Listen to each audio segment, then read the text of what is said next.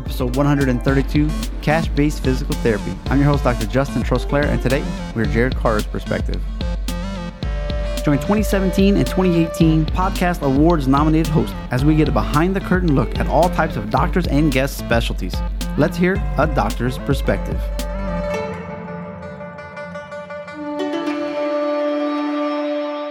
Welcome back. Thanks for tuning in. If it's your first time, really do hope you enjoy it. If you're a long-time listener, really appreciate it. Let me know your thoughts on the financial series we just covered. We talked student loans, 401ks, Roth, life insurance, using life insurance as a retirement vehicle, estate planning, so many good things. I just get excited about it sometimes. You might say, wow, it's a weird series, but realistically, doctors come out with $200,000, $300,000 in debt.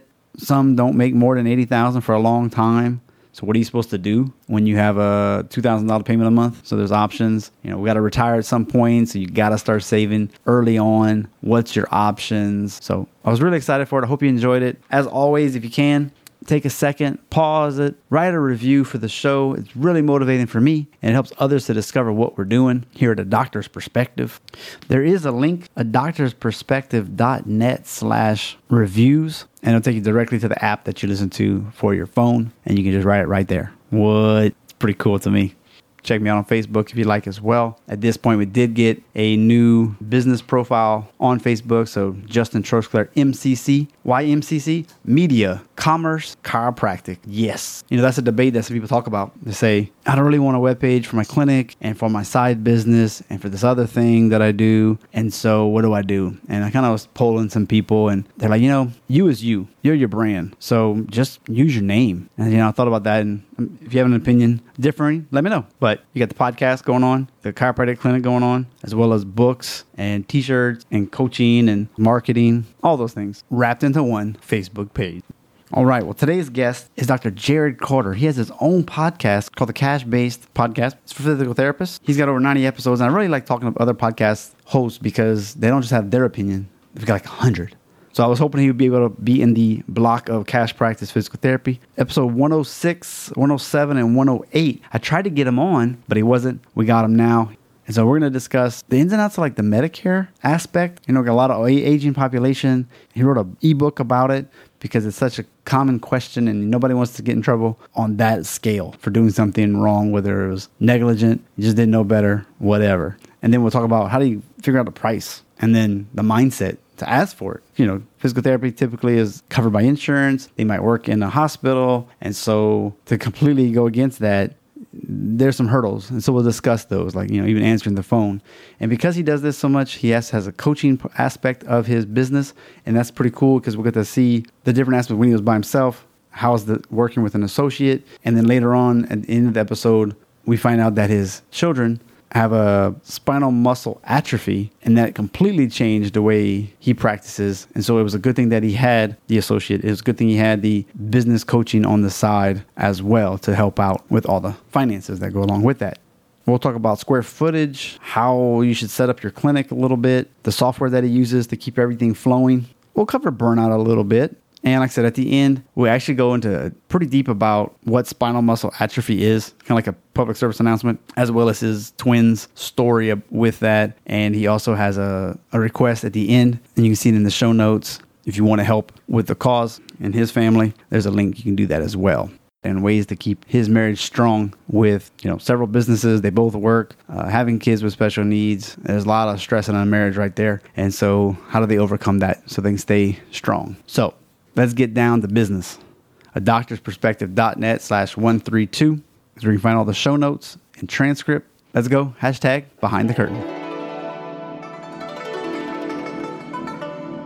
Live from China, in the great city of Austin, Texas, we got a wonderful guest today. He's got his own podcast that is all about cash-based physical therapy.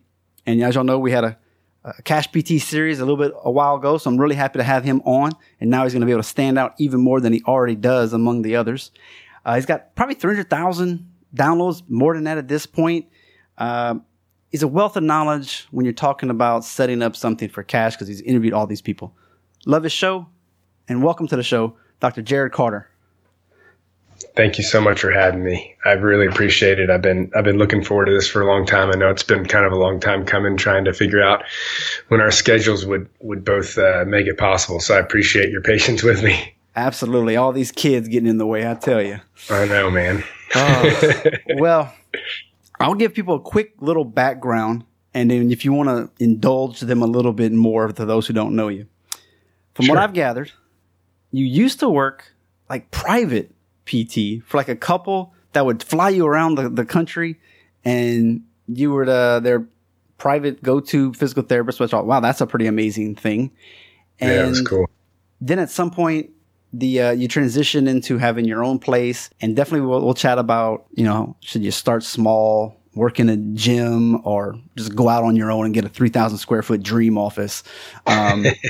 Which I can imagine if you have the funds, go for it. But most of us, But so fill in the blanks for us. What's the backstory? Let's see. So I've been out of PT school now for, I guess, 12, 13 years, something like that. And right out of school is important for me to get a great mentor. And I found an awesome one here in Austin. He's still a mentor. But about a year into that, I got a call from a buddy in PT school and said, hey, man, he's up in Aspen. I've been treating this couple. They want me to like travel with them, but I don't want to leave this job, my girlfriend, whatever. Would you be interested? And I said, well, yeah, put me in contact. And so flew me up to New York, and we all decided it seemed like it could work. And so I left my first position to become a private physical therapist for that couple. And they're just constantly on the go, hard workers, obviously a lot of wealth. And it was a really eye-opening thing to kind of be exposed to their world and to that amount of wealth, but also a lot of misconceptions I saw in myself about, like, when people had attracted a lot of wealth or created a lot of wealth, or that there was some kind of evilness to it, or that there was, that it was just handed to them. And that was definitely not the case with them or many of the people that, they surrounded themselves with. And so it was a real eye-opening experience as far as my mindset, and a focus on healthcare and the importance of taking care of oneself. And it was just really, really a unique experience. We traveled all over the world. They had a place in Italy. It was really something. And but after about a year, and I was still young in my career, and the novelty kind of wore off, and I was not really growing professionally, and I decided that it was time to move on. And so at that point, I spent another, I think, year or two total working back in the Austin area. I did a little bit of personal travel as well, and then decided to start my own practice when my last employer, as I say, kind of made me an offer I had to refuse. He wanted to change up my pay scale, essentially make me full commission. It was a cash-based practice, charging at the time it was like $365 just for the first hour with us, and wasn't getting a lot of support to actually fill my schedule. Everything in that practice was basically done by word of mouth, and not to say that there's anything wrong with word of mouth. It's a very powerful thing, but if you're especially if you're trying to sell people on that high of a price tag, you really need to have a lot of different irons in the fire, so to speak, marketing wise. If you want to do something that's beyond just like a solo practitioner kind of style thing that he was trying to do. And so at that point I said, I think I'm going to find something else. And pretty quickly had a number of people seeking me out online and for treatment. And so I said, you know what, I'm just going to go for it. I had thought about starting my own practice for a long time, and I thought, if there was ever a time to do it, this is it. And I'm not going to do the insurance thing. I'm going to see if I can make this cash-based practice thing work. This was, probably 8-9 years ago. And back then there was no one online talking about cash-based practice or how to do it. You didn't really know about many of them. It seemed like it was just one of those really mysterious, rare things to come across a cash-based practice. And now, of course, there are hundreds or thousands of them. And it's been quite a journey since then. After about a year into it, and things were going really, really well, and people were asking me how I was able to start that kind of practice and get it busy quickly. That's when the light went off, and I decided to start to teach about it online. So all this time, I've had my own kind of offline cash-based practice business, and I've had my online business teaching how it works. Well, that's something else right there, like to just be tired of that lifestyle. Do you think the exposure to that kind of money allows you to kind of get out of that cash poverty mindset that a lot of us have?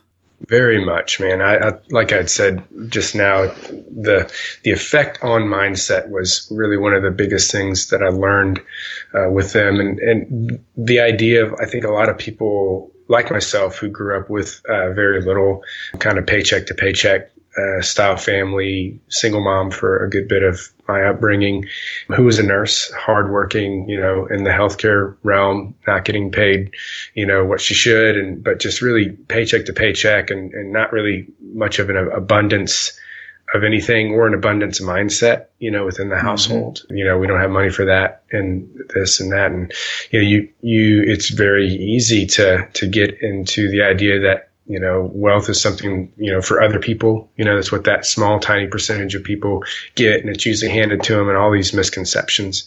And also this idea that there's actually like a limitation on the amount of wealth, in financial wealth and otherwise in the world.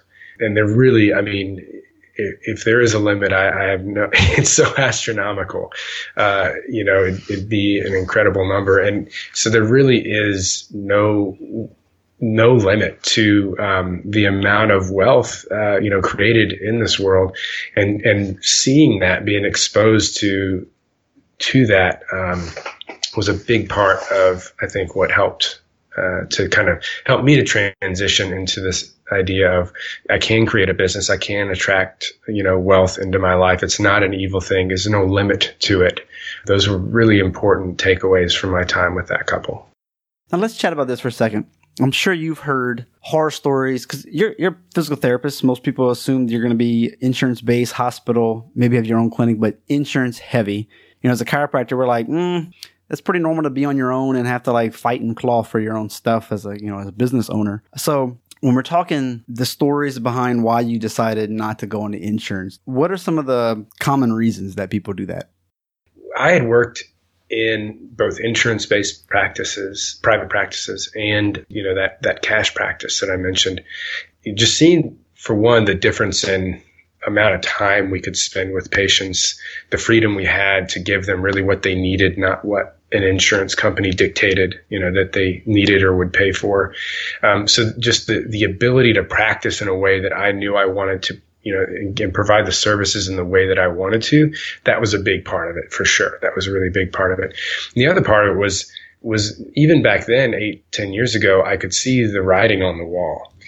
They were, my practice, my mentor, he was already talking about, and I was already hearing from all, colleagues and other practice owners about the squeeze that insurance companies were putting on practices. And, even though the cost of doing business is certainly going to go up every year, insurance companies expected you to take lower and lower amounts for your services every time the contract was renegotiated. And I could see that, even though it was very, very scary back then, to do something so different and say, look, I actually don't bill insurance, on behalf of my patients. They pay me up front. To do that was extremely scary, but an even bigger risk than doing that was entering or staying in a system that was at some point going to become unsustainable. It's kind of like the amount of people paying into the Social Security and Medicare systems, the ratio getting smaller and smaller, in comparison to the people taking out of those systems. At some point, without major changes, the Social Security and Medicare systems are also unsustainable. So in order to keep those solvent, they're going to have to make major changes, especially to the amount that, providers are paid for their services, unfortunately. And same thing with private insurance. They clearly were not going to reverse, and all of a sudden, after 2 decades of cutting rates for our services, you know what, we're going to just start paying you guys more and take less profit for ourselves, right? It just wasn't going to happen, right? It's never going to happen. even though it was really scary, I just thought, long term, if I get into accepting insurances, at some point I'm going to be in the same situation all these other practice owners are, with their back against the wall saying, holy crap, UHC now wants me to accept $55 a patient, but I just did the calculations and it takes me $58, per patient just to keep the doors open. Now I'm losing money on every UHC patient I get. It doesn't make sense. It mathematically doesn't make sense. And so those are the kind of two main things, is the kind of care I can provide, as well as making sure that I dictated how much money I made for my services. And I was able to give myself and my staff and everyone a raise. As my cost of business goes up, I was also going to charge more. And that's a horrible situation to be in, where you have to start thinking, what do I do now? Do I do a third unit of neuromuscular rehab? Oh, well, they're not going to pay for that. Do I have to do ultrasound? Now you got I got to create things to even make up the money that I was going to lose, but then they end up capping how much you can get paid per visit. It's a real ethical dilemma. It is. And especially when you're trying to get the patient the best they need and you just know that they're not going to allow it. So I can see that. So I kind of alluded to it earlier. When we're wanting to do the switch or starting out from scratch, should you start small, like working maybe in another physical therapy's office, a gym, get a clinic of your own, 3,000 square feet? What have you noticed with all those interviews you've had is the best scenario? Well, I can tell you that I've seen the full gamut. I've had students and audience members and podcast guests who have started, as small as you possibly, at low risk as you possibly can, just continuing to work literally full time for an employer, and then just doing mobile, I'll see you at your home kind of visits on the weekends and evenings, literally just the cost of gas and liability insurance and a treatment table that can fit in your trunk and you're ready to go. All the way to, the dream practice you mentioned, the 3,000 square foot. I had a recent podcast guest that I think he put $100K into some really high level equipment that has paid for itself, by the way, because he understood how to market it and utilize it. But he between that and the actual cost of the space, I mean, he was really invested for sure, and had a lot of space and a lot of high level equipment. But so we can work in all scenarios. I think my tendency, just because not only do you want to have people set up for success, but also you don't want people to be like totally just, gray hair and heart attack city along the way, is to try to figure out how to keep your overhead as low as possible starting out. It doesn't mean you don't invest, whether it's equipment and space or information. It doesn't mean you don't invest, but you really do look at what's the likely return on investment. And can I find another way? One of the things that I found along the way is that ended up costing me a lot of money, is that I'd get an idea about something and I would invest in like that platform, that online platform, or that online course or something. But I'd do it, months before I was actually in a position where I was going to be able to execute and utilize those things. And sometimes these would be like a monthly membership kind of thing or a monthly fee. And it's like, man, I could have waited 6 months to subscribe to this, social media scheduling platform or whatever, and then just started, subscribed right when I was all ready to go, had all my content ready, whatever the case may be, and saved all that money. So that's, really want to look at your expenses in that way, and don't pinch pennies just to pinch pennies. Sometimes, if you've got something that's going to cost you $1,000 a month, but it's going to score you easily 2 or 3 patients a month, and like in my case at my clinic, we average about $1,000 of revenue per patient.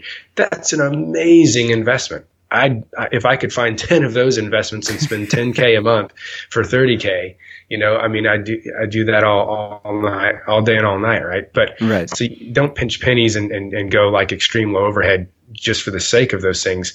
Look at what the likely return on investment is when you're making those decisions, and I would say, the great thing about, at least in the physical therapy world, is that there's always so much PRN and per diem work that you can pick up if things don't go as fast as you want, or if you want to just start out as a side hustle and not dive in head first. You can, have a job where you're working 3 days a week for someone else to pay the bills, and then you got 2, or, if you're hustling 4 days days a week to work on your own practice. And that's probably the way that I see the majority of practices start, is a lower overhead, often working at least part-time somewhere else, and then building it up kind of as a side hustle to the point where they're like, okay, I've got enough business flow, I can jump off and still pay the bills and just be full-time in my own practice. And that makes sense to me because that guy you were talking about earlier with the 100,000, I listened to that episode. Yeah. It took him like almost 2 years, like him doing everything in the office himself to just be able to make it, and had a second job working 30 hours. I was like, this dude was hustling. He was hustling. And I think he's got like 4 or 5 kids now, and he's amazing. And that's, if people wanted to listen to that one, if you can just look up my podcast, Cash-Based Practice Podcast. It's Kevin Vandy. Was that 82 where you just It was 82, yes. Yeah. So then if you drjarodcarter.com /82 will take you directly to that page on my website too. But yeah, he had some really cool stuff in that episode about utilizing fairly complex Facebook video ad series. Like they have to watch a certain percentage of each Facebook, video on Facebook in order to see the next one. But he utilized those at really high success rates of filling workshops. And then the workshops were set up, to be high converting into actual customers. So they created a really great system. And that at that /82 at my website, I'm pretty sure we have like the download that kind of delineates exactly how they did that, and kind of some resources there. Yeah. So definitely check that out. Go download that information. Man, we're just plugging each other. This is great. I love it. It's good stuff. Do you happen to use electronic records? Is that a mandatory thing for y'all? It's not mandatory, but I just recently in my practice got into electronic records. I shied away from it for a long time because I had a lot of like marketing systems on Infusionsoft and some other patient sites and some other platforms that I wanted to make sure, also like my online scheduler, I use Full Slate. I wanted something that could sync with all those so that those automated email marketing systems and other components of those like new patient onboarding systems, that it all kind of synced together. And I couldn't ever find one that worked just right until recently. Yeah. And now it's not necessarily that it syncs perfectly. It's just that it's set up in a way that I can continue to use my Full Slate as my online booker, and that is an online schedule. That is like what syncs to Infusionsoft and patient sites and like triggers all these campaigns. And then I can just use the EHR separately and just enter patients in, or me and my staff can enter patients in as they arrive.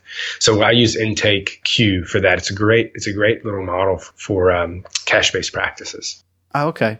Yeah, because I think I had to manually put the emails. I guess that, there's certain integrations that work. And I was like, you know what? I'm going to just go to Aweber or MailChimp, new patient, put their email in. Exactly. And that works perfectly well. Yeah.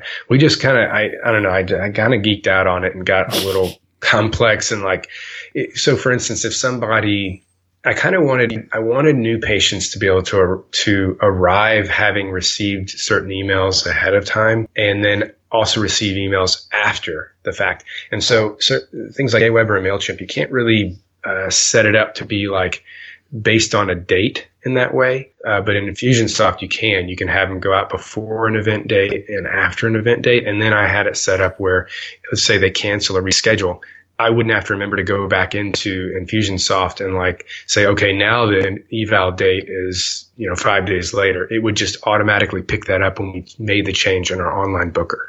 And so it took a lot of work to set all those things up. And that's why for a few years, I kind of shied away from doing the EMR thing. But now, it's been great. My staff PT set the whole thing up. We've loved Intake Queue. It's been wonderful.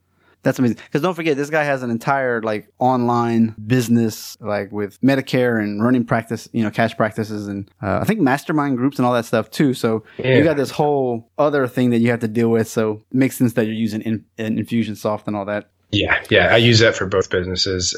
Patient Sites Lead Automator is a great platform for automating your lead generation and nurture campaigns. There's a lot of great stuff out there. And if you've got a lot going on, you do want to figure out, okay, how can I create systems? How can those be automated? And those that can't be automated or semi-automated, who can I hire to help me with that? And on his show, there's a lot of marketing conversations as well. We don't have to go too deep into any of that, but here's a question. We're not allowed to price fix and corner the market and all that kind of stuff. But how does somebody figure out, are they going to be hourly? What rate should that be? Should they just charge a flat fee or like a per case? How does someone go about that? Especially when you're into it costs $58 for a treatment with insurance. Mm-hmm. So just to be clear, we're saying like as a cash-based practitioner or practice owner, how are we deciding between, flat hourly rates, what we charge, all that kind of stuff?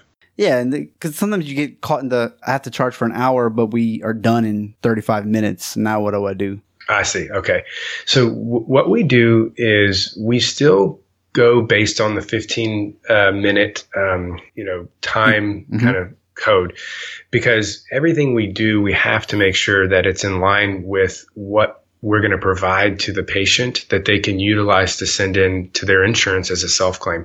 99% of our 99% of our patients have insurance. They have health. It's not just a bunch of people. So they're doing out of network. Yeah, they're just submitting self-claims, to themselves to their insurance provider in hopes of reimbursement or application to deductible or whatever. And so we have to make sure that we have things set up such that that's done legally, that they can provide those things. So at my practice, we offer 30-minute sessions and 60-minute sessions. And this will be a little complex, but I think it's a great question. I think I'd like to explain it fully for those wondering about this out there, because it has legal implications. It's important. So we charge more per minute for our 30-minute sessions than we do for our 60-minute sessions. And that's for two reasons. One, there's a higher administrative burden with more, paperwork and whatnot when we have two patients in an hour rather than one.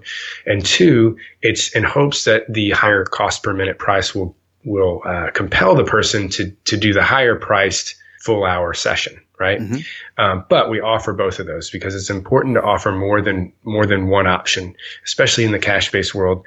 You get to the end of your free consultation or your evaluation and you say, it's $150, yes or no, or we have 30-minute sessions for, 110 and full hour sessions for 155 or 150, which one do you want? Right now, our pricing is at $185 for a full hour and $125 for a half hour.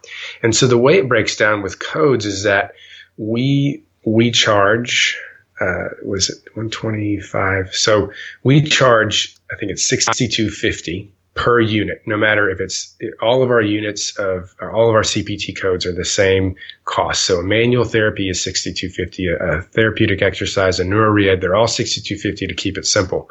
And so if we do 2 units, so 2 15-minute units, then that adds up to their $125 30-minute session.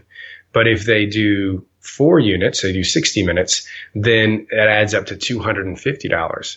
But they get, and this is an established policy that we have, if you choose the full hour sessions, you get a full hour provider discount that brings them down to $185. And so in that way, the super bills that we provide them, it's all delineated there with the CPT codes, ICD-9 codes, everything that's needed for those self-claims, and it all adds up to the correct amounts. And so if they only need 30 minutes and we booked an hour and we're done at 30, which does occasionally happen, we'll say, you know what, I really don't know that we need the full hour. Let's just do a 30-minute session here. And if we wanted to, because if they signed up for the hour, we could even add an extra discount to give them the same per minute rate if we wanted to. But yeah, that's kind of how we do it. And that's how we address that issue of, if they don't need the full hour, then we have that kind of as a fallback, and it still is in line with what is legally necessary with their super bills. So you're able to put on the insurance, the super bill or the insurance form, that hour discount.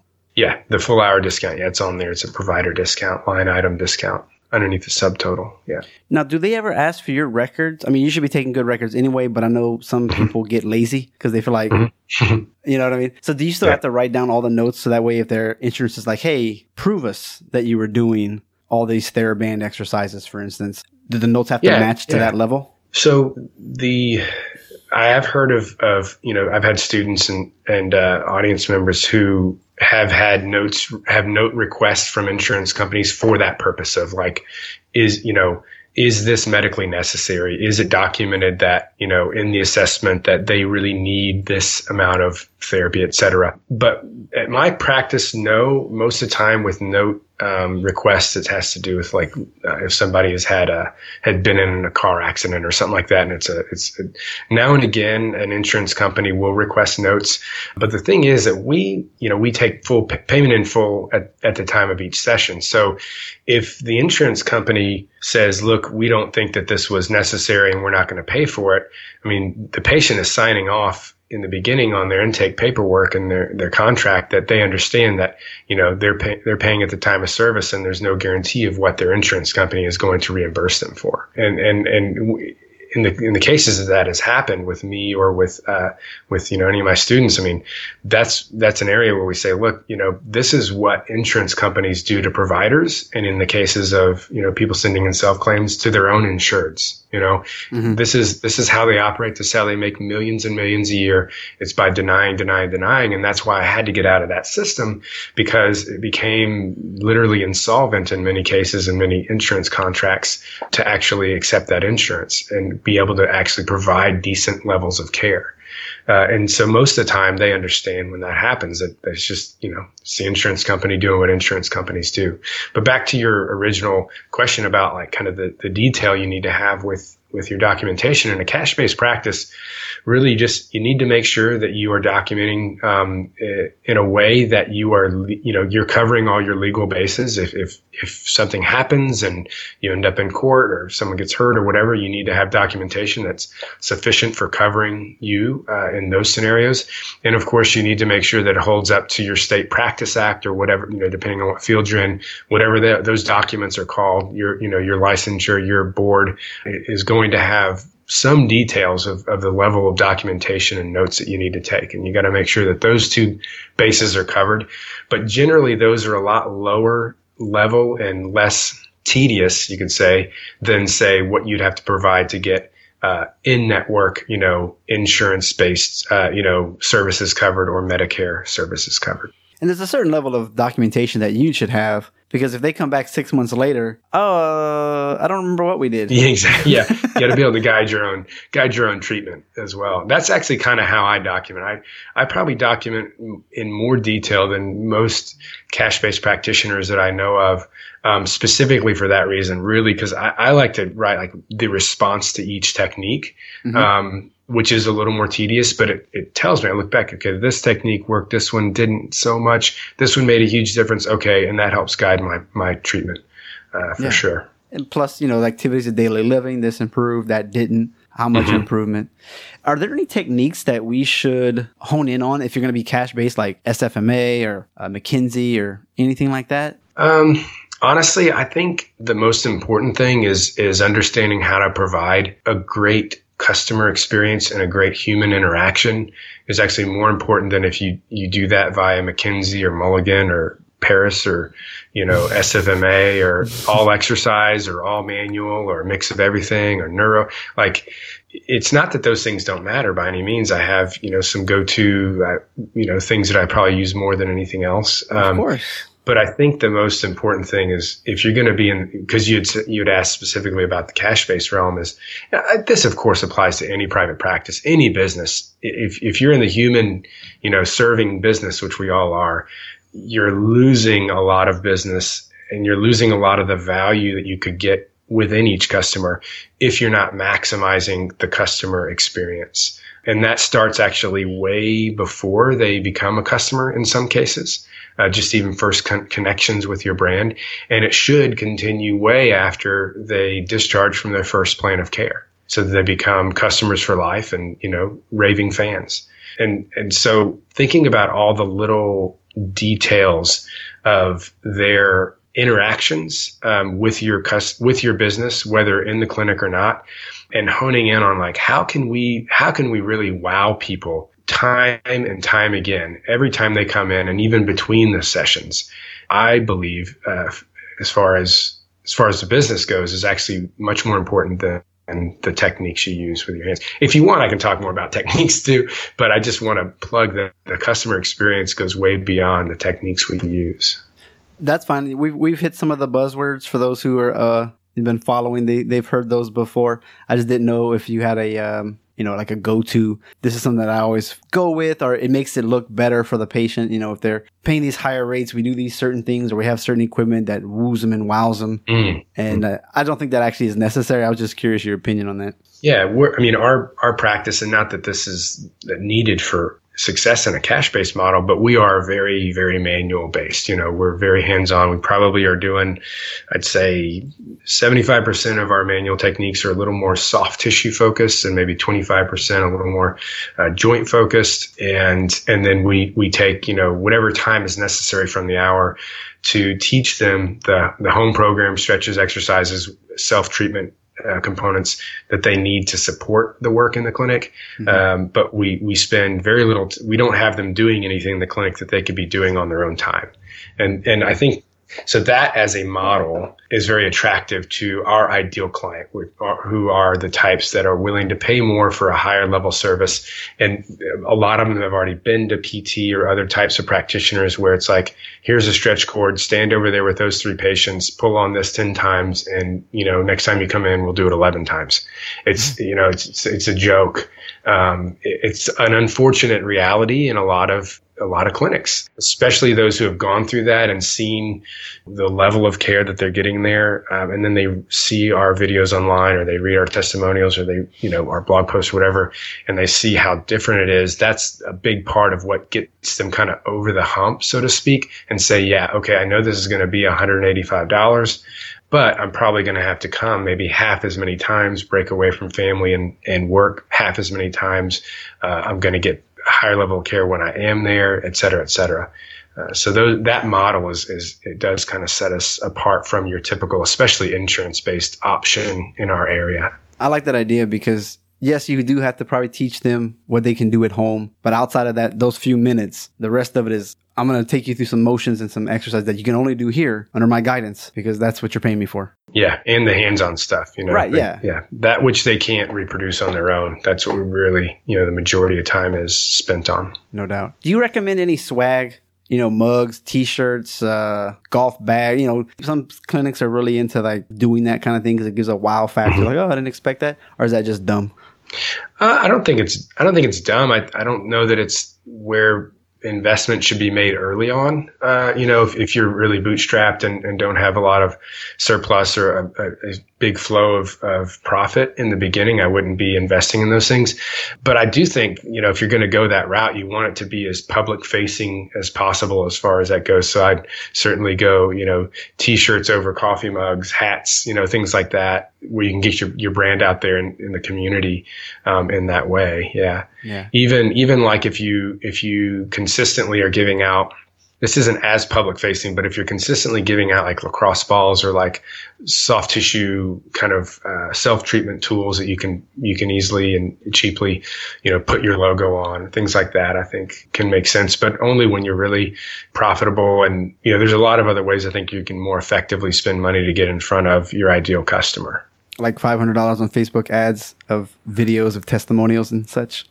Yeah. I mean, that's one way for sure. But that's a whole topic of that's a different. If you're going to get into that, if you're going to get into the paid advertising realm, you either need to make sure that you can do it really, really well, and that you're in it for the long haul, that you're not just going to try it for a month and see how it goes. Cause I promise it's probably not going to go, you're not going to get an ROI in 1 month, and you need to have, whether it's you or a firm you hire or somebody, that's really good with those things to be able to test and tweak and find something that's getting you a good ROI. Then it can be amazingly effective. But like just throwing $500 at it over a couple months and not really having, any real expert doing it with you or for you, it's tough. It's tough to make it work. Yes, it is. Since you handle a lot of people, what are some of the biggest hurdles that people experience when they're in the midst of cash practice? That's a good question. I think that, and it could be as simple as, how do I answer the question on the phone? How do you take my insurance? Right. Yeah, exactly. That actually in my course is a whole module is just on how to answer the, do you take my insurance question? Cause that is a big one. Huge. And it's not just a matter of of knowing kind of what to say. It's doing it so much and practicing so much that you get comfortable and confident with the answer. Like earlier when I was saying, the customer experience is probably as important or more important than the techniques you use to get the results. How you answer that question and the confidence you have in answering the question and presenting your rates once you've had that conversation is just as important, if not more, than like the actual words you say. It really, it takes a combination of all of it, knowing what to say, but also how to say it, and then building the confidence. So that is a big one, to your original question of what are the things that people struggle with. I think that's a huge one because of most of the time we're coming from a world of people being used to spending, $10, $20, maybe $50 a session with us, and things being insurance based. And we're not used to placing a really high value on our time or asking anyone to come out of pocket nearly as much as we have to in a cash-based business. That the mindset component of that and just getting comfortable with those conversations is, you nailed it, one of the biggest things. And then I think just there's a lot of, I know that so-and-so is doing this, and I heard so-and-so on your podcast doing that, and people just feeling really spread thin and not having a firm direction and maybe like kind of a step-by-step knowledge of what to do now and what to focus on next and how to follow up with, this activity to optimize, and maximize the use of your time, and all of your marketing efforts. And there's just a ton of different things around marketing. We, as clinicians, I know in the PT world, we don't get much of that at all. In chiropractic, I think you guys get more of it than we do, since so many, chiropractors are, end up going into private practice. Mm-hmm. I think there naturally should be, I would guess that there's more of a focus on it in chiropractic school. I could be wrong on that. You can tell me, but I know in the PT world, it's very minimal. And so most clinicians that decide to start their own practice, they're just not prepared for whether it's the logistics, the nuts and bolts, and, the insurances and how to find space and review a contract and blah, blah, blah, to the actual, marketing of the practice, especially in the cash-based world where you're asking people to come out of pocket so much more. You've really got to know how to sell your services. And it's just not something that we're equipped with. So you have to seek out that advice and those methods, from those who have learned how to do it. That's the hardest part about, I think, being a chiropractor is we don't get it in school. And so you come. Oh, you don't? Wow. No, you would think at this point, well, the schools, they don't want to wrap their brand around some company and then come to find out that company gets a bad rep for doing something stupid. And now you're tied to, I think that's part of what it is. But, there's so many companies and gurus. You got one guy that knew how to do it, and now he sells you on this program, but it was all based on like one person instead of, a lot of people. Anyway, there's lots of help out there for us. You just got to be smart because a lot of people take your money and really don't deliver as much as they promised they could. So, yeah. And that's where I think it's look for the testimonials, ask people, reach out to people that have been through programs. You can also learn a lot just from the free content that's mm-hmm. out there available, from podcasts like yours, and, just doing your homework, doing your research. And there's going to be a lot of stuff that's said, a lot of things that are repeated and from multiple different people. And a lot of the information is going to be the same or similar. I think when you bounce around, and where you find big differences is the style of who's teaching it. Yeah. And so you're buying their personality. Yeah. Finding someone that has the right personality for you. I mean, there are some people that are, they need someone who's like really high energy and motivational, and some people don't really need that, but they need someone who's kind of a little more, focusing on the details and the nitty gritty, mm-hmm. Logistics, and maybe others need someone that's like really no nonsense and like get off and do it and doesn't, really holds them accountable. And so finding, searching, if you're looking for a teacher, finding someone that you can tell is going to be a good personality fit, because not that all the information is the same, but there is going to be a lot of crossover and overlap. Very true. Hey, it's an important topic. I want to say 10,000 people get on Medicare every minute until the year 2023, something like that. Yeah. Cash pay T, cash practice, cash based, you got to document. If you see a Medicare patient, you're still supposed to submit it and all that type of stuff. So do you just exclude anyone over 65 in your clinic? Do you jump through the hurdles? No, we don't. This is obviously a big topic, and I'm happy. I've got time. If you do, I can dive into it a little bit. And really, and this, I promise, is not just to plug myself, but I did write a book on this topic because it is so vast. Which is why I asked you. And I also, I also want to preface this with and thank you for asking, but this is all specific to physical therapy. I can't even really apply this confidently to like occupational therapy because there may be some differences there. I'm not sure, but I really don't know with chiropractic if what I'm about to say is in line with what the rules would be for cash-based chiropractic practices. But in the PT cash-based realm, or I'm sorry, just in the PT realm in general, you can have one of three relationships, so to speak, with Medicare. You can be a participating provider and be in kind of, so to say, like in network with Medicare. You can be a non-participating provider, which is still a contractual relationship with Medicare. And then you can have basically no relationship, the last option. And that's what we are. We're not non-participating. We're not participating. We have zero connection to a relationship with Medicare. And the relationship that you as a practitioner, as a practice in the PT world have with Medicare dictates when you can and cannot provide covered services on a cash pay basis. And it gets really tricky. If your listeners who are physical therapists wanted like the first 20 pages of my full length ebook, you can get for free. I think if you just go to my website, /newsletter, you'll get it. You'll get the download, and it'll give you like a really good overview of the whole thing.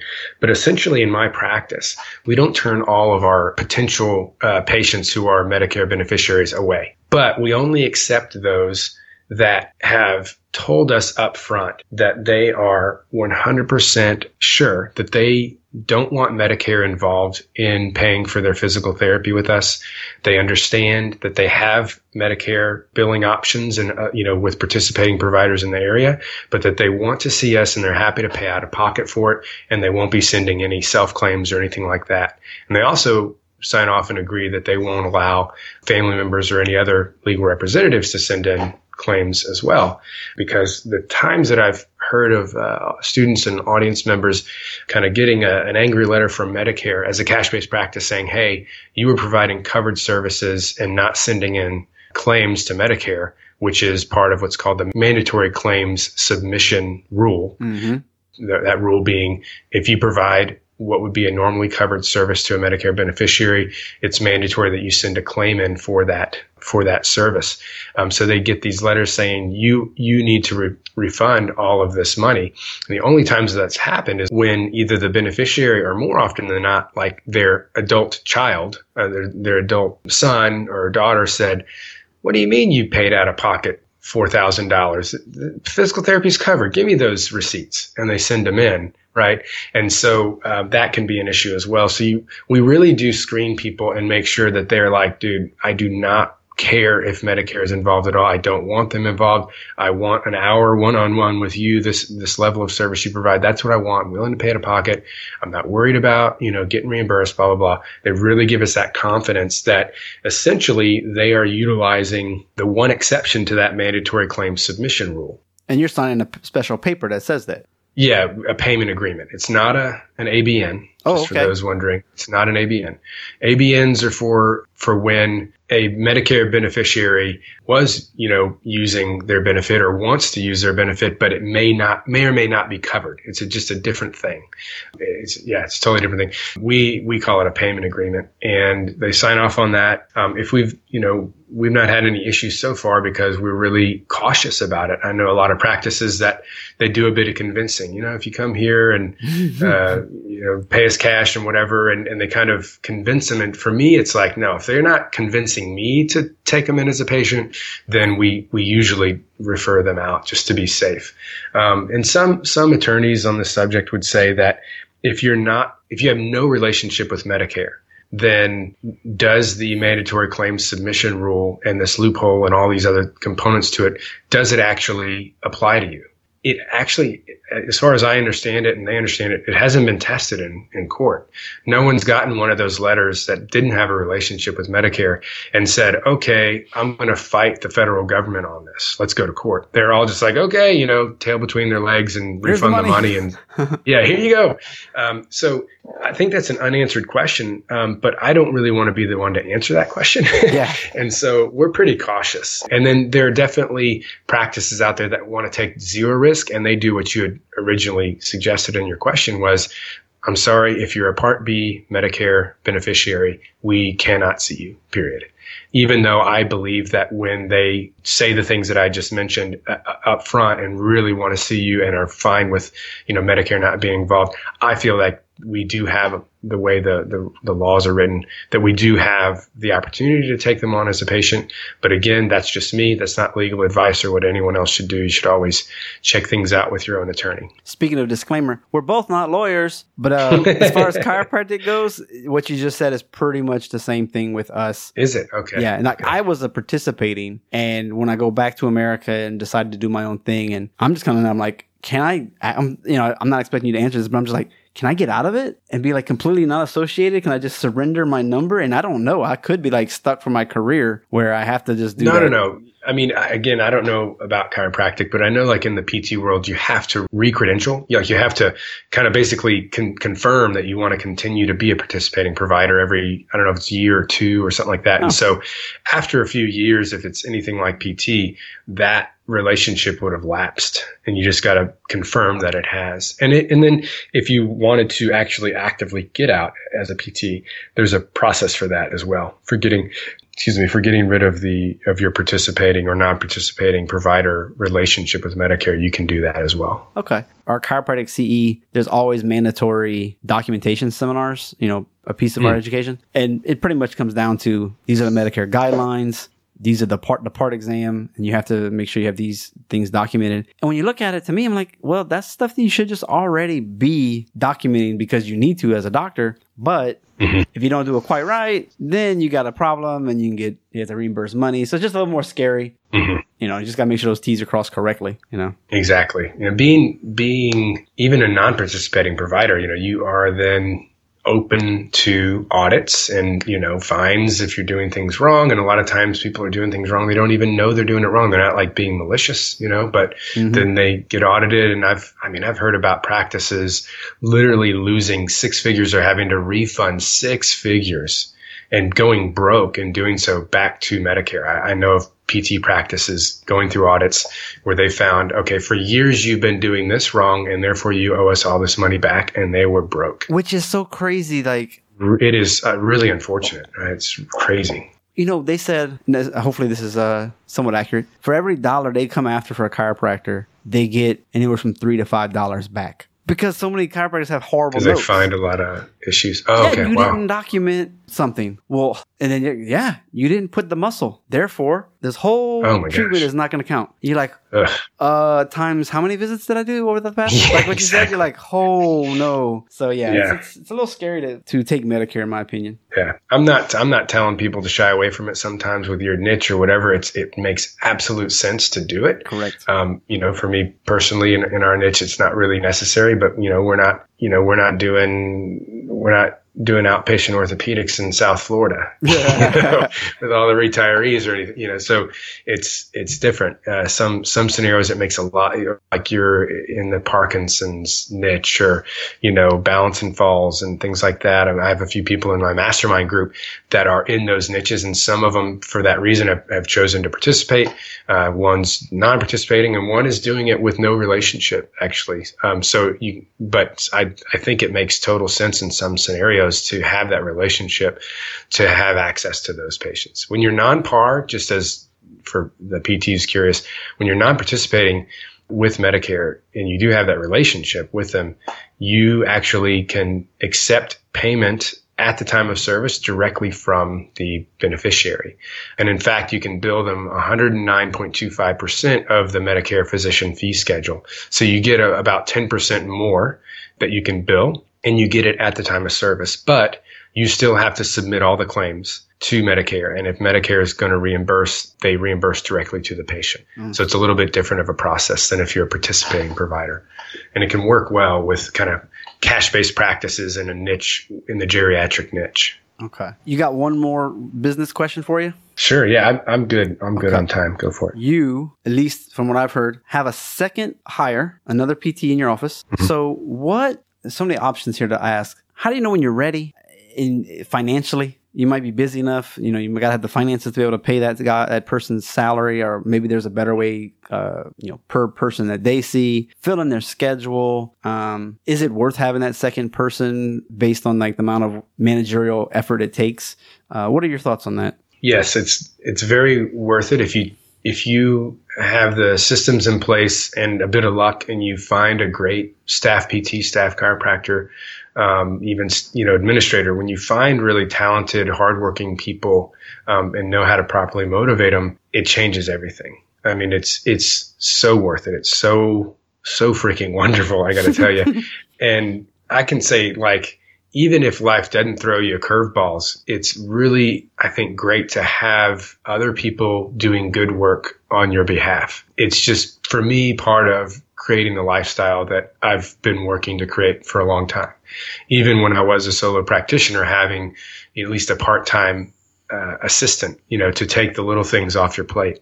To answer part of that question of, is it worth it? Yes. Now, are you going to speak with plenty of private practice owners who their biggest headache is staff management? Yeah. I mean, but a lot of that goes back to bad hiring choices, keeping people on who need to be fired, but keeping them on way too long, and not really having, just like, we don't come out of school knowing how to market our services. We also typically don't come out of school knowing how to manage people. And so that's another area where it's important to learn and really study and become proficient in it. Because if you don't know how to manage people and you want to grow beyond solo practitioner, then you're in for a bumpy ride. Yeah. And I'd say, one of the things I say a lot about hiring and management is the old adage, hire slow, fire fast. Most people do the opposite. And so along the way, well before you're ready to hire, you would ask, when are you ready?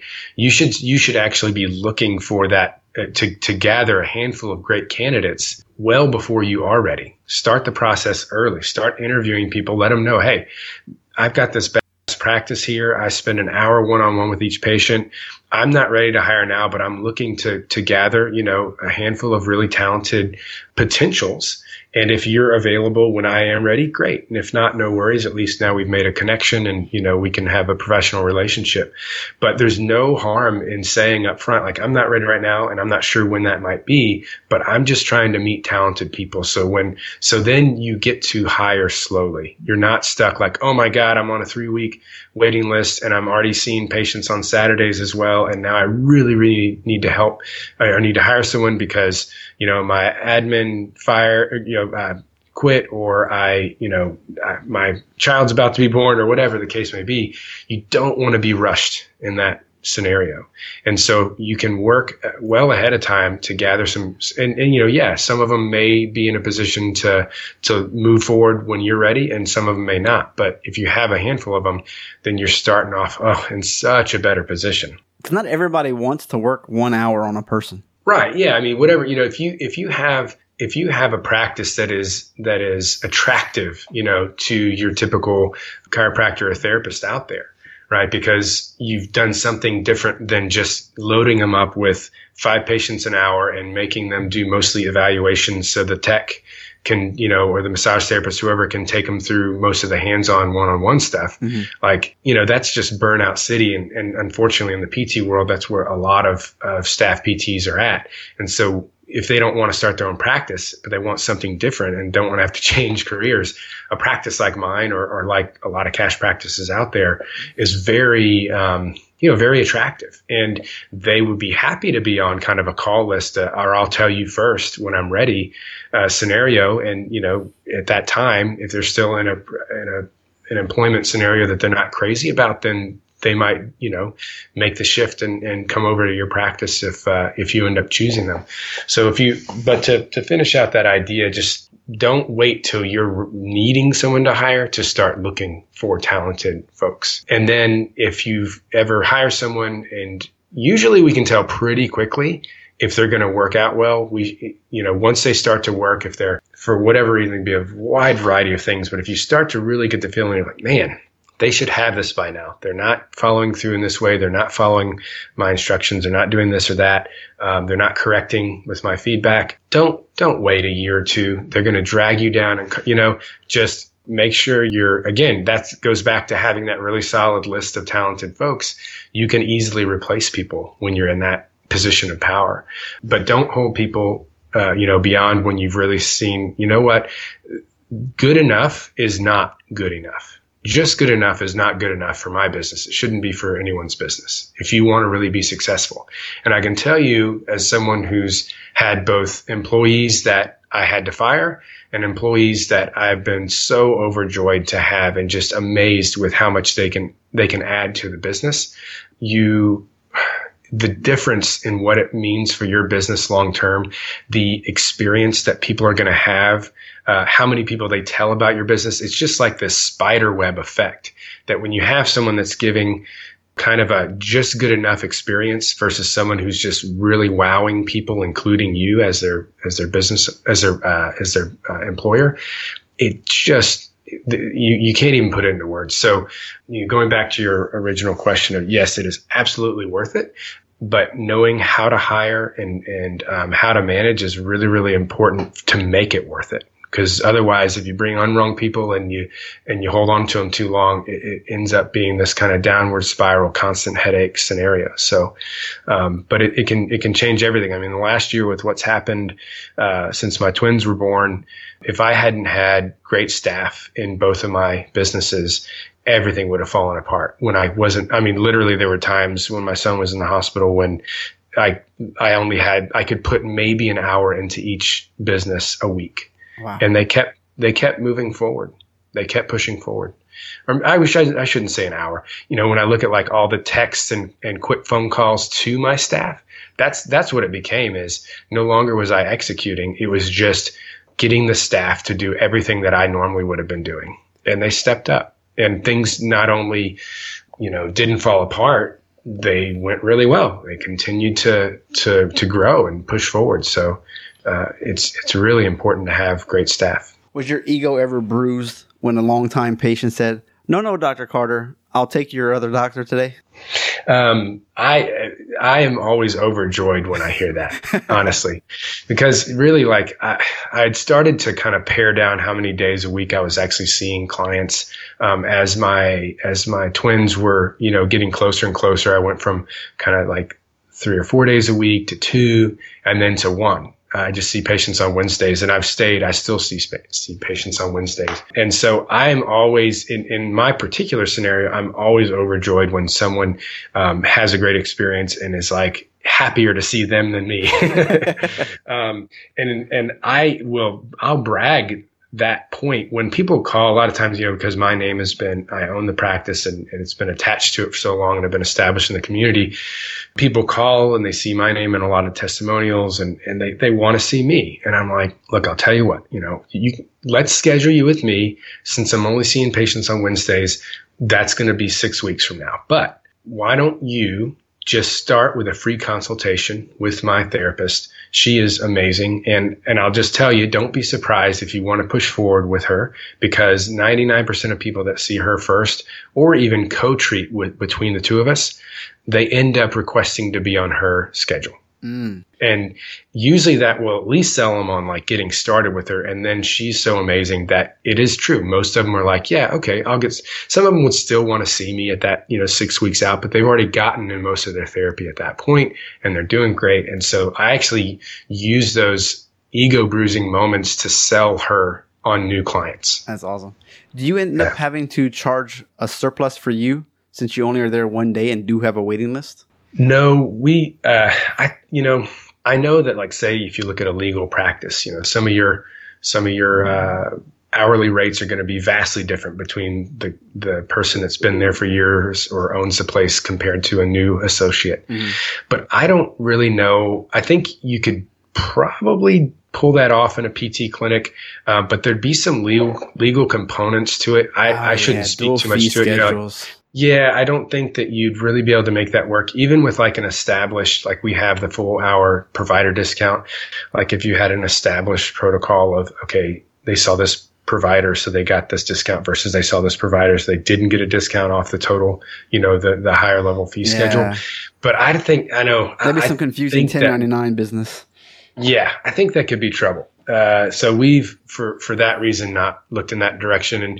And the other part of it is I think that you probably shouldn't hire anyone and have anyone providing care that you wouldn't trust to give as good of a service as you. And I know that's a big statement if you're hiring someone that's relatively, early in their career, and you've been doing it for a long time. There's going to be a gap in this skill set and the interactions, but you should do your best to hire someone that you would feel totally comfortable giving 100% of your patients to seeing them. And then you don't have to really run in or think too much about, should I be charging more for my time than theirs? You made an interesting comment about burnout for PTs. When you get hired in, say, like a musculoskeletal based place versus like, brain rehab and all this, are you all turning into like glorified massage therapists? And then the staff people the assistants do the exercises?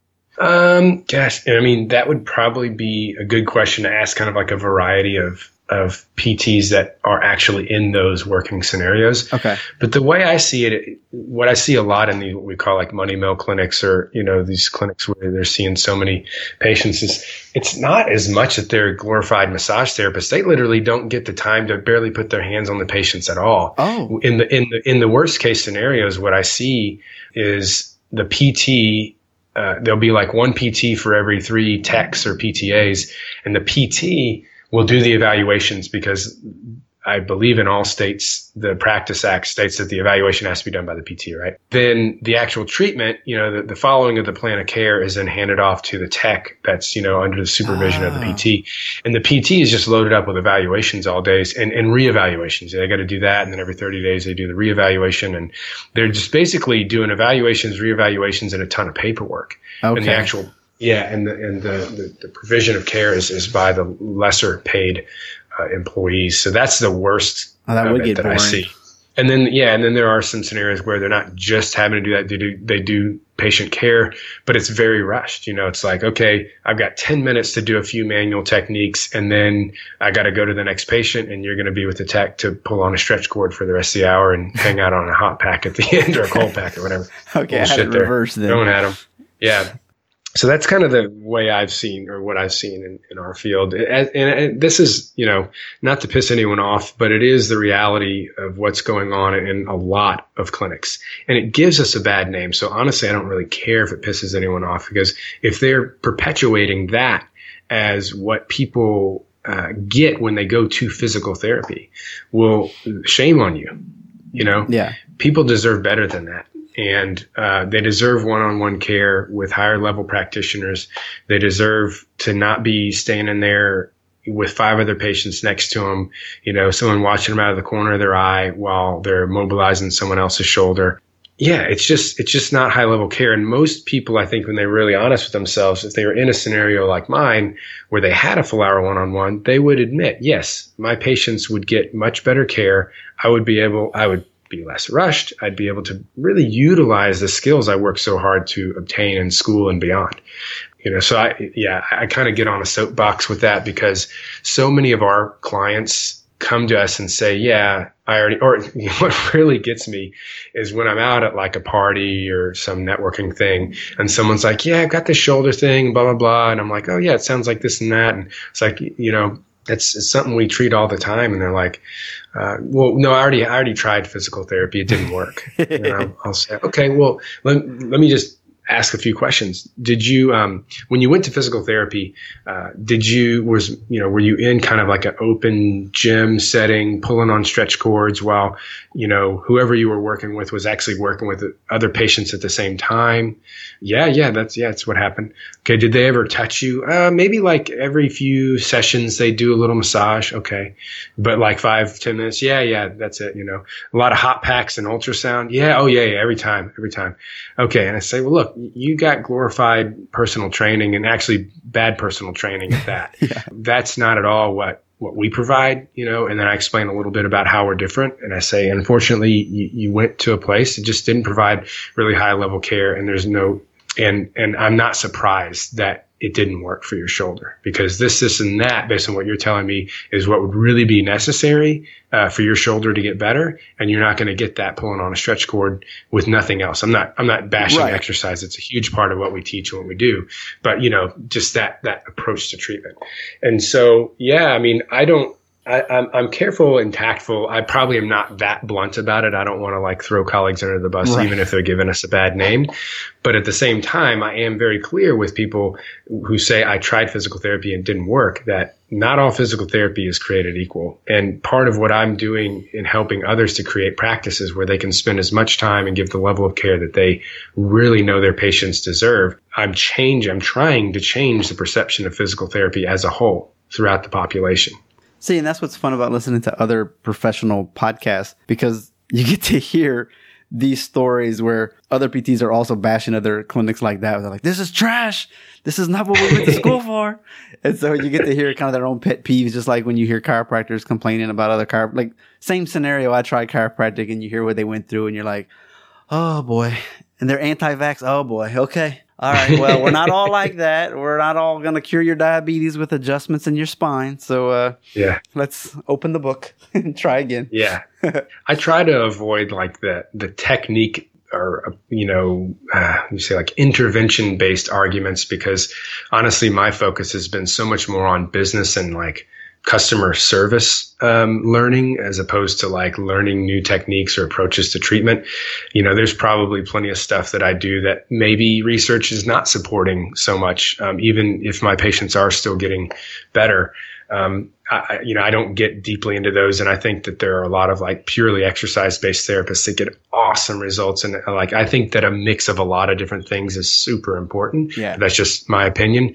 But it's this, whatever your approach is, if you're, rushing from patient to patient or forced to rush from patient to patient and know you're not providing what you could if you had the time, and the opportunity, then, I mean, I feel like in that scenario, you got to make a change, whether it's to another practice or to your own. Yeah. To creating your own. Yeah. I'm with you. Like being in China, I've been focusing a lot on like business procedures and learning a lot of that stuff more than before. And just recently, I'm like, I need to take a different seminar to like brush up on some skills that kind of maybe fall on the wayside a little bit because I don't get to use them that much. Yeah. So like, let me get a refresher course or something completely new this year.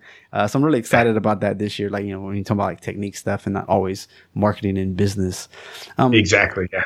Let's switch gears a little bit. You're a busy man. You need to take vacations. You got to take a break. How are you able to do that? This could be a pre-kid as well. Yeah, I was going to say everything's different now with the kids and the health issues going on. But, before, when I was a solo practitioner, it was, that goes back to the whole like needing staff thing, because that was painful. Like I have family in Australia, and when I went to Australia, and then also when we went on our honeymoon, like I think the Australia trip was 3 weeks and the honeymoon was 3 weeks. Ooh.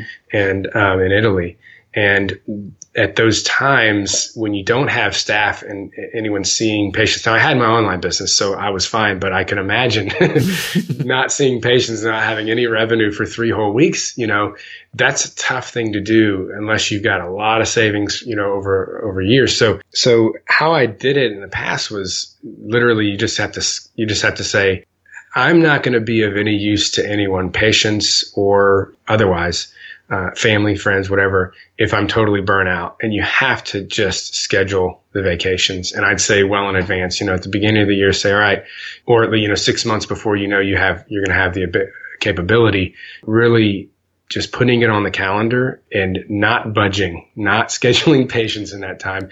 You just have to make it a priority. When you have staff to hold down the fort, it's a whole lot easier to do that. And when you have like more than one business and passive income, then that changes everything. When you know that you can be in Italy for 3 weeks, for your honeymoon, and you're still going to make, decent money without seeing clients, it's a wonderful thing. It's a really wonderful thing. And so it's not something I'd suggest to everyone because it really is a lot of work, but setting up other side businesses that can make income passively without your hands having to be on anyone. It really has been a game changer in a way, like kind of a family saver for us with this past year. But right now, I mean, we are going to be moving. We're getting into more of a routine. We are going to be moving back into figuring out how we can take some vacations when we get a little further out of this. But I think just at the end of the day, you've got to just schedule it and then pre-plan well for it. Maybe work a little harder leading up to it. See some extra patients to account for that, which you're not going to see. Mm-hmm. And then, of course, if you have staff, then those things aren't as big of a concern. Just making sure that they're well trained and have all the guidance and feedback ahead of time that they're going to need to keep the ship steering in the right direction. That's true. It's tough. I mean, especially, when staff, I'm thinking like front desk, but you're actually talking about like if you have a second doctor, you can actually stagger your vacations, and that would be a bonus. Because some of the owners, they want to give the junior partner or whatever a week. You're like, I didn't take any vacation, so you get a week because I have to give it to you. And it's like, if you just think about it differently, you could take off 3 weeks, and then I could take off 2 weeks, not at the same time. And, one in January and maybe one in October. And everybody wins. And like, that's a really happy associate doctor, I would think. Staff happiness is, I think, overlooked in many ways, and making sure that people do have the ability to recharge. Again, it goes back to if you've got staff that are burnt out and they're not getting their sufficient vacation and recharge opportunities, that's going to have a much more negative effect on your business than giving an extra 5 days a year. Yeah. Of paid time off. I've heard. I promise. I was listening to some podcast and they were discussing what's not a livable wage, but like a salary that you could be happy with, and you might have somebody who's good and stick with you for a long time. And you may not be able to get it the first year, but between 80 and 110, there's a lot of docs, I think, based on the workload. If they have enough vacation, their CEs are covered, and they make that kind of money, they'll probably stick with you for a really long time, because that's a lot easier than having your own clinic. It is. It's true. I mean, if you can set it up where it benefits the business is doing really well with them still making that kind of money, that's a big win-win. The way I have it set up with my current therapist is a base salary, but then commission beyond a certain number of patients each week. I looked at exactly what I needed to cover all overhead, and beyond that point, she gets a little extra for each patient she sees. And if she stays really busy, she could easily be making $90K a year. Yeah. But she has that base salary as like a good cushion, mm-hmm. to make sure she can pay the bills. So that's just one of many ways you can slice it up. But there's a good book that you and the viewers or listeners may want to check out if you're interested in actually, having staff, or you already have staff, is recognizing that not everyone is driven by money as their kind of primary point of motivation and how long they stay in a practice and or taking a job in the first place. The book's called Drive. I think that might be Dan Pink. I think Dan Pink might have done that one, Daniel Pink, who also did To Sell as Human, which is another highly recommended book. But Drive is great because it really dives into what drives us as humans and how that can differ vastly from one person to the next. And figuring out what drives your employees when they come in is really important. Not just putting the stamp of everyone must be driven in the way that I'm driven. Mm-hmm. Like you had said earlier, maybe not everyone wants to spend a full hour with their patients. Maybe they'd be like, hey, no, I don't want to spend a full hour there, but some would just, give their left leg for that, mm-hmm. If they're in a money mill clinic. So understanding early on and throughout the process and reviewing, like reminding yourself, what did they fill out on this like motivation index form that I have everyone fill out? Like what really drives them?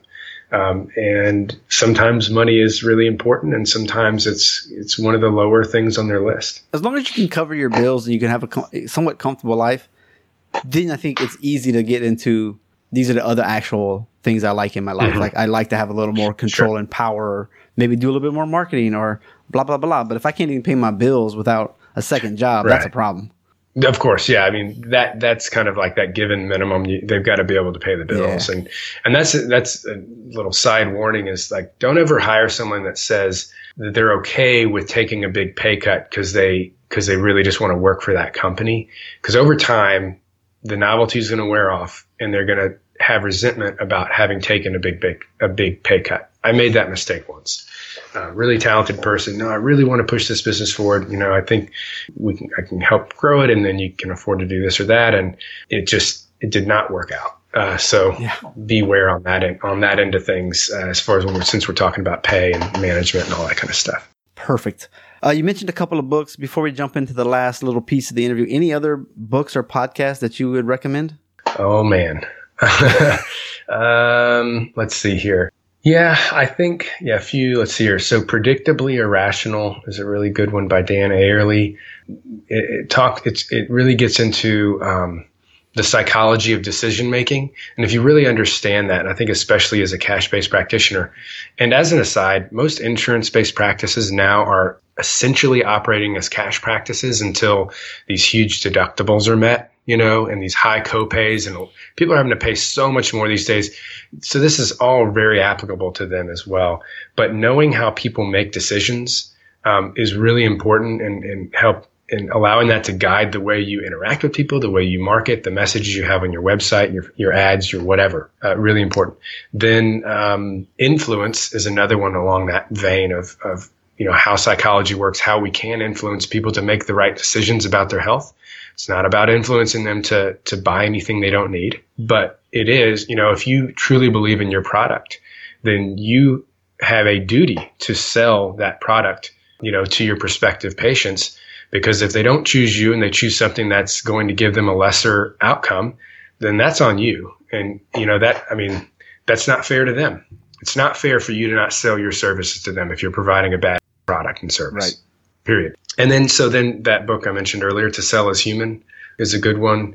And any other, I'm trying to think of mindset books. As far as podcasts go, I really like Mind Your Business. The Mind Your Business podcast by James Wedmore is great. A lot of mindset based components to being an entrepreneur, being just an effective person, a happy person that can run an efficient and effective business. Really like that one.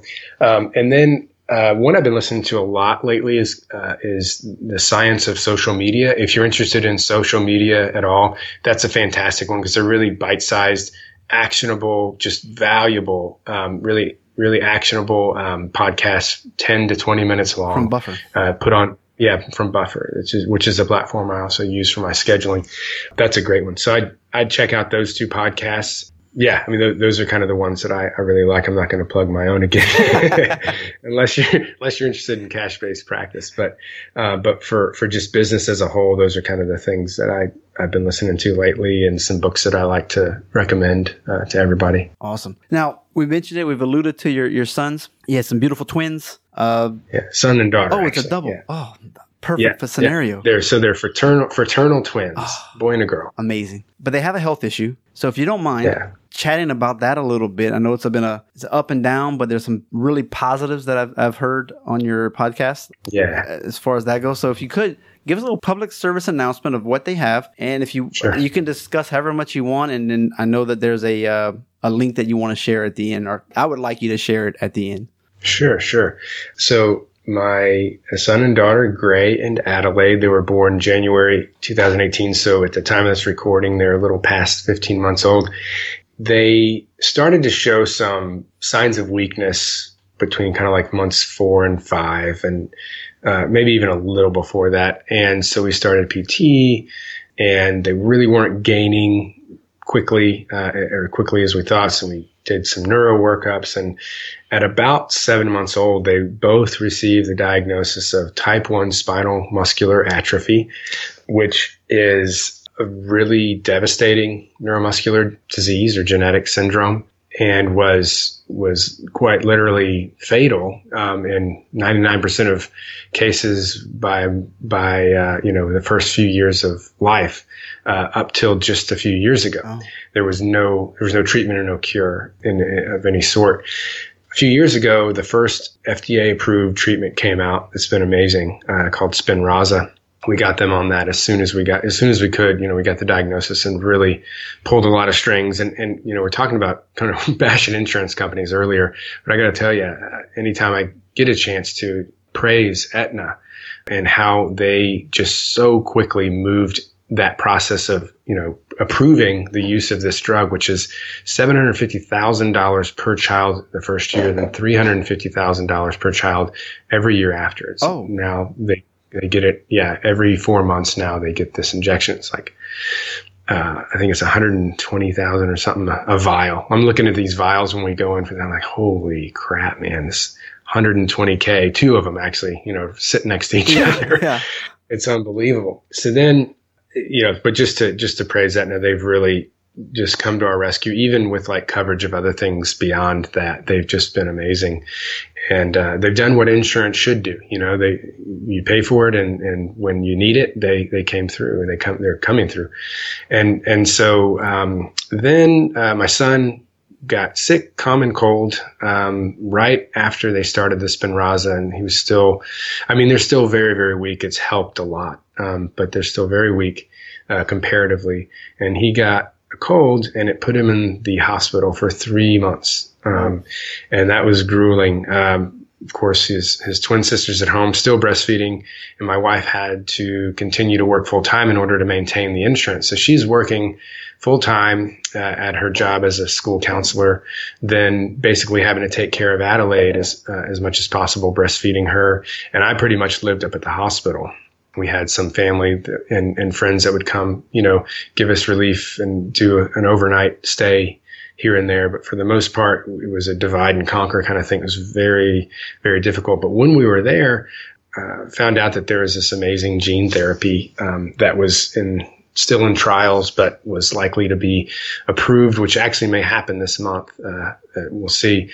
And I found out they had a compassionate use kind of program, and we ended up, it was a long process. It's very difficult to make happen, but we made it happen, and they got this incredible gene therapy that actually gives them the gene that they're missing. And it's not necessarily like a total cure by any means, because it doesn't necessarily reverse the damage that had been done, and it's not guaranteed that it gets to every cell in the body that needs it or in the spinal cord. But man, it has been really, really amazing to see what's happened since he got back from the hospital. And the day before he got out of the hospital, they both got this gene therapy dose. And talk about expensive stuff. Like, this thing is probably going to have a price tag of anywhere from $2 to $5 million. Whoa. Yeah. Because it's basically a one dose kind of thing. And, is said with the results of the kids in the clinical trials, it's like unbelievable. Especially those that got it, in the first few weeks of life. It's just incredible. They're walking. Some of them are even jogging. First few weeks of life. Wow. Yeah. So they know, they're screened. They either know coming in, or they're screened, at birth, and find out, they have spinal muscular atrophy. We gotta move. And if they were in one of those trials and got it early on, they're doing like amazingly well. But the kids now, knock on wood, have stayed healthy, stayed out of the hospital, and they're making great progress. We're still way behind, and we don't know how far, these treatments are going to take them. We're running a tight ship around here. They get a lot of therapy. And actually that's really what we raised money for, is to get them, way more than what would be covered or is covered by Medicaid or insurance. Yeah. It's really not a lot. So we're getting them 2 therapy sessions, like 4 days a week, and then 1 the other 3 days a week. And then of course I'm a therapist, so I'm like working with them a lot, and just kind of everything is a little bit of a therapeutic play, form to it. But yeah, we're spending about $70,000 a year on therapy, on physical occupational speech therapy. The link that you had mentioned wanting to share, and I really appreciate you saying that, we can, if you go to teamcartertwins.com, that just right now forwards to the GoFundMe page. And even if you didn't want to donate or share anything, if you just wanted to follow their story, probably like once a month, I'll put up some new videos and just update everybody that's been supporting us. And it's been an amazing outpouring of support. It's been unbelievable. And it's titled Help help Adelaide and Gray walk someday, because that's our goal. It's not just a survival thing like it was in the past. We're going for them to be able to walk and live completely. Not that you have to walk to live an active and independent life, but that's what we're pushing for. And so we've got a long, long road ahead, and it's pretty crazy. I've become now pretty much a full-time stay-at-home dad, PT, nurse assistant, and, run these businesses with a couple hours of time a day at most. But that's just life right now, and we're pushing forward as joyfully as we can. That's inspirational. So the gene therapy and the shots still have to be done, even though they have the genes to make everything normal again, sort of? I mean, they don't necessarily have to be done. And Adelaide and Gray were actually, I think, just the 4th and 5th children in the whole world to have both. Oh. And now that's going to change once it's FDA approved. But I think that what's going to happen, I don't know for sure, but I think that insurance companies are going to say, look, you can't get both. They're expensive as all get out, as you heard. So it's like one or the other. And I think unfortunately, a lot of parents are going to have to make a very difficult decision in that way. But to answer your question, the reason that they are continuing to get the Spinraza is that they have different mechanisms of action, and I won't get into all the genetics details, but whereas one gave them big dose of the gene that they were missing, it was delivered by a virus into hopefully as many of the cells as possible. The Spinraza actually helps to create this protein that the gene they're missing creates this protein that's needed for neurons to stay alive, motor neurons. Oh. And so this Spinraza actually helps this backup gene to create more of that protein. So for any of the cells that need that protein that didn't get that gene, which I'm sure there are plenty, this thing had to get across the blood-brain barrier and incorporate into a lot of, oh my goodness, millions of cells. So having that as like an ongoing increase of that protein that's needed is very important. And we're down the road, I'll be looking to get them redosed with the gene therapy somehow when it's possible. Right now, they couldn't be, even if we had $4 million and said, let's do it again, we couldn't, because it's delivered by a virus. So once you get it once, you're going to usually have antibodies to that delivery vehicle. Oh man, you got to get a new virus. Yeah, exactly. Or there's someone at Harvard that I'm following, probably soon connect with, that's working on, this is a problem amongst all gene therapies that are delivered by a vector or virus, is this idea of, well, if it would be beneficial to have another dose, we can't. And so they're working on redosing technologies. I'm also, if anyone hears this, I'd like to put a little request. If anyone hears this that knows anything about motor neuron regeneration and stem cells, it's something I'm just starting to look into and figure out, is there anything, because I don't think there's a lot going on with it specific to the regeneration of like damaged stem cells for kids with muscular dystrophy or spinal muscular atrophy. I think most of that kind of research has been based on looking at spinal cord injury, and a lot with ALS, which is kind of similar in some ways to SMA.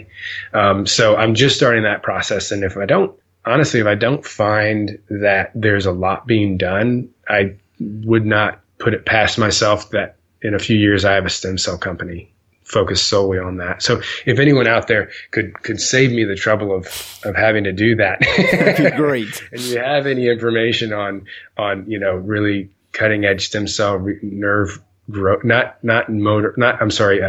like brain neurons in the brain, but the lower motor neurons are actual, peripheral motor neurons is what we're looking to figure out. Can we reverse the damage that happened, in those first 7 months before they started getting treatment? Because a lot of damage happened. Yeah. Which is amazing. Like you caught it around 4 months, and these other kids, this hospital was like, we're going to screen every newborn for this one test so that we can include them in a research study, because no, what generally was happening there is that there are a few states that have SMA on their, every state has like certain things they screen for, within that first week. They prick their little heel and do a little blood spots on the test, on the little piece of paper or whatever it is. Yeah.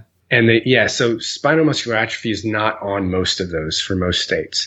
And that's some of the kids found out that way, but more often than not, it was when a couple had a child who had spinal muscular atrophy, and then whether purposely or accidentally got pregnant again. And that second child they knew would have a 25% chance of having it. Oh, let's get it checked. They got them checked immediately, or maybe even in utero.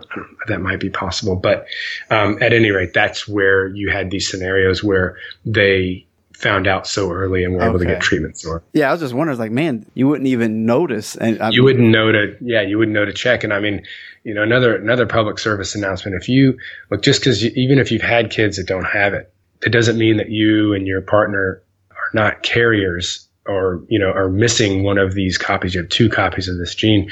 And so every birth has a 25% chance, if you're both carriers, of having SMA. And so whether it's your first kid or not, please spend the extra couple $100 to just make sure.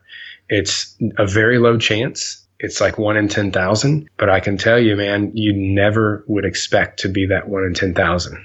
Right. And man, to have it with twins, and they weren't identical. So they both had a 1 in 25% chance. It wasn't like if one had it, then the other one necessarily would have. We just got really freaking unlucky. Yeah. But at any rate, please, with all whoever's listening to this, have your kids screened for SMA. Just make sure that they don't have it. Well, I appreciate you sharing that. And we've only got one more question for you. You're a doctor. You got, special needs kid. You got your own business, and that can really be a struggle for marriages. Mm-hmm. I kind of mentioned before the show, my brother was special needs. He couldn't walk. He was in a wheelchair and all that kind of stuff. So I've seen it. Luckily, my parents stayed married. So what is something that you're doing to keep the love alive, keep your marriage strong? Well, great question. So we've really made that a priority because we've heard and known that, these kind of scenarios can just be incredibly taxing on even the strongest of marriages. So we have a weekly date happy hour, we call it. We can't really go too late because of the situation here with nursing changeover. We have 24/7 nursing for Gray because he came out of the hospital with a ventilator. And so we have to kind of be back for certain things. But from basically 4 to 6 every Thursday, we get a nice date. And then on the weekend when they're down for a nap. So just taking that time, just the 2 of us, is really important and something that we make a priority. And then just open communication about if we feel like something is shifting in a way that we don't want to see it shift.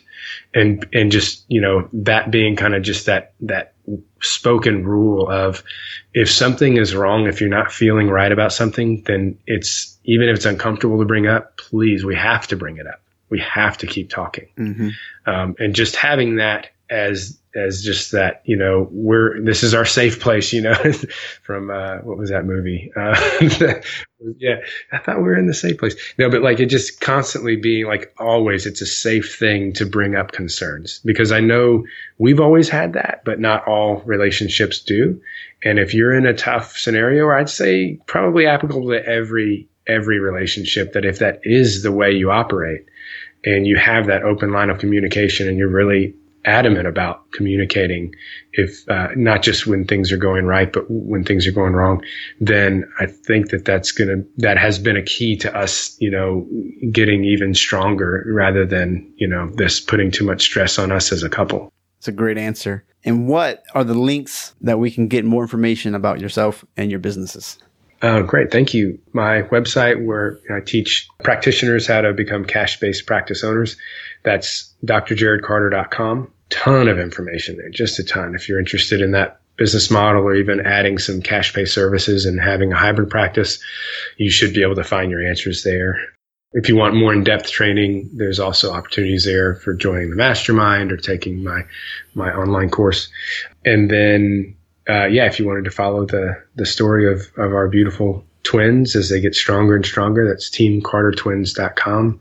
If you want to check out my clinic's website, it's carterpt.com. Okay. Dr. Carter, I really appreciate you spending this much time with us and sharing as much information as you can. I know the audience is going to get a lot of good value out of this, so I really appreciate your time. Yeah, thank you so much for having me. I hope they do, and thank you again so much for having me on and allowing me to have your podcast as a platform to pass on some what I feel are really important things.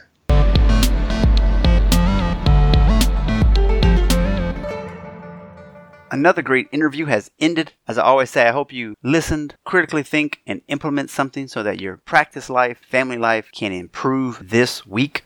I want to hit you up with a few links today. If you'd like to know what the top episodes of 2018 and 2017 were, you can just go to .net/top1718 and you can get a PDF of all those episodes. It's like 22 of them. If you're interested on any of the programs that I've actually been interviewed on, just go to .net/asheardon. So play on as seen on, so as heard on. If you didn't know, the Needleless Acupuncture book sales page has been revamped, so it looks a lot better. Sometimes when you look at a web page and it doesn't look like it's put together well, you're like, I'm not sure about this thing. But it's been redone, looks better. And also, if you have an Android device and you're curious about it, you can actually now download the same 5 protocols, blueprints if you will, right there on your phone at the Needleless Acupuncture app. And for less than $4, you can get the whole book on your phone from the Android Google Play store. So if you're interested, check that out. The electric acupuncture pen is still available at a great rate. You can get it on its own or as a package. So you can get the book, the e-pen, as well as the auricular points. Now, some of the things that I'm recommending, Blueberry Hosting, that's who I use. I really like them a lot. I'm not going to lie to you.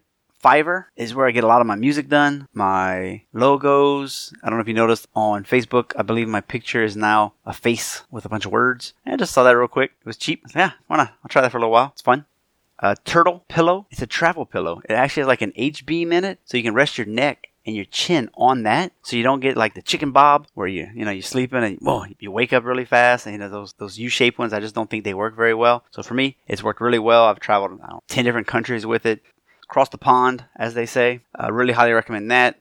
If you're into instrument-assisted soft tissue manipulation, 2 options. You got Hawk Grips, so .net/Hawk Grips, and also .net/Edge. And you can get tools there as well. But they also have way more than just tools. They've got how to use Google Apps as your EMR.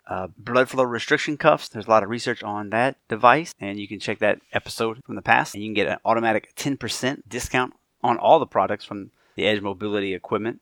One of the devices I use to send out snippets of the podcast via picture and quotes from the text that I write from the show notes is Missing Letter. They just took out the last E in letter.com. Pretty much, you can do a blast in 2 months, like 5 emails over 2 months. I like to do 9 emails over 12 months. So that person who was interviewed last month doesn't just get lost, right? So every day I have a new episode that I highlight and it's all automated. It's really cool. Definitely check it out. If you need to record your screen, I like Screencast-O-Matic. Also, JLab audio speakers. I've said it before. I love them. It's a great company. And now I get to actually be an affiliate for them. So if you end up buying any of their products, just like anything, I get a little piece. Probably have like 3 or 4 different products. I mean, the battery lives are longer. Sounds quality is amazing. And for the price, you can't love it a bunch. And of course, in the show notes, anytime you see a book link, you buy it, it comes to me.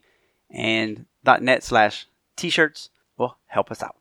And lastly, again, something I don't talk about too much, but if you need coaching, whether it's via the Today's Choices, Tomorrow's Health, you need some help with taking those small steps and accountability so that you can actually lose the weight or start exercising more or get your budget in order, just let me know. I can help with that. Also, if you just need some minor marketing coaching or things like that, I can help you out with that as well. Just go to .net/support. And of course, on there, you can also host a cup of coffee or even more than that. There's different options available. So thanks for tuning in, and we'll see you next week or on the mini-sode.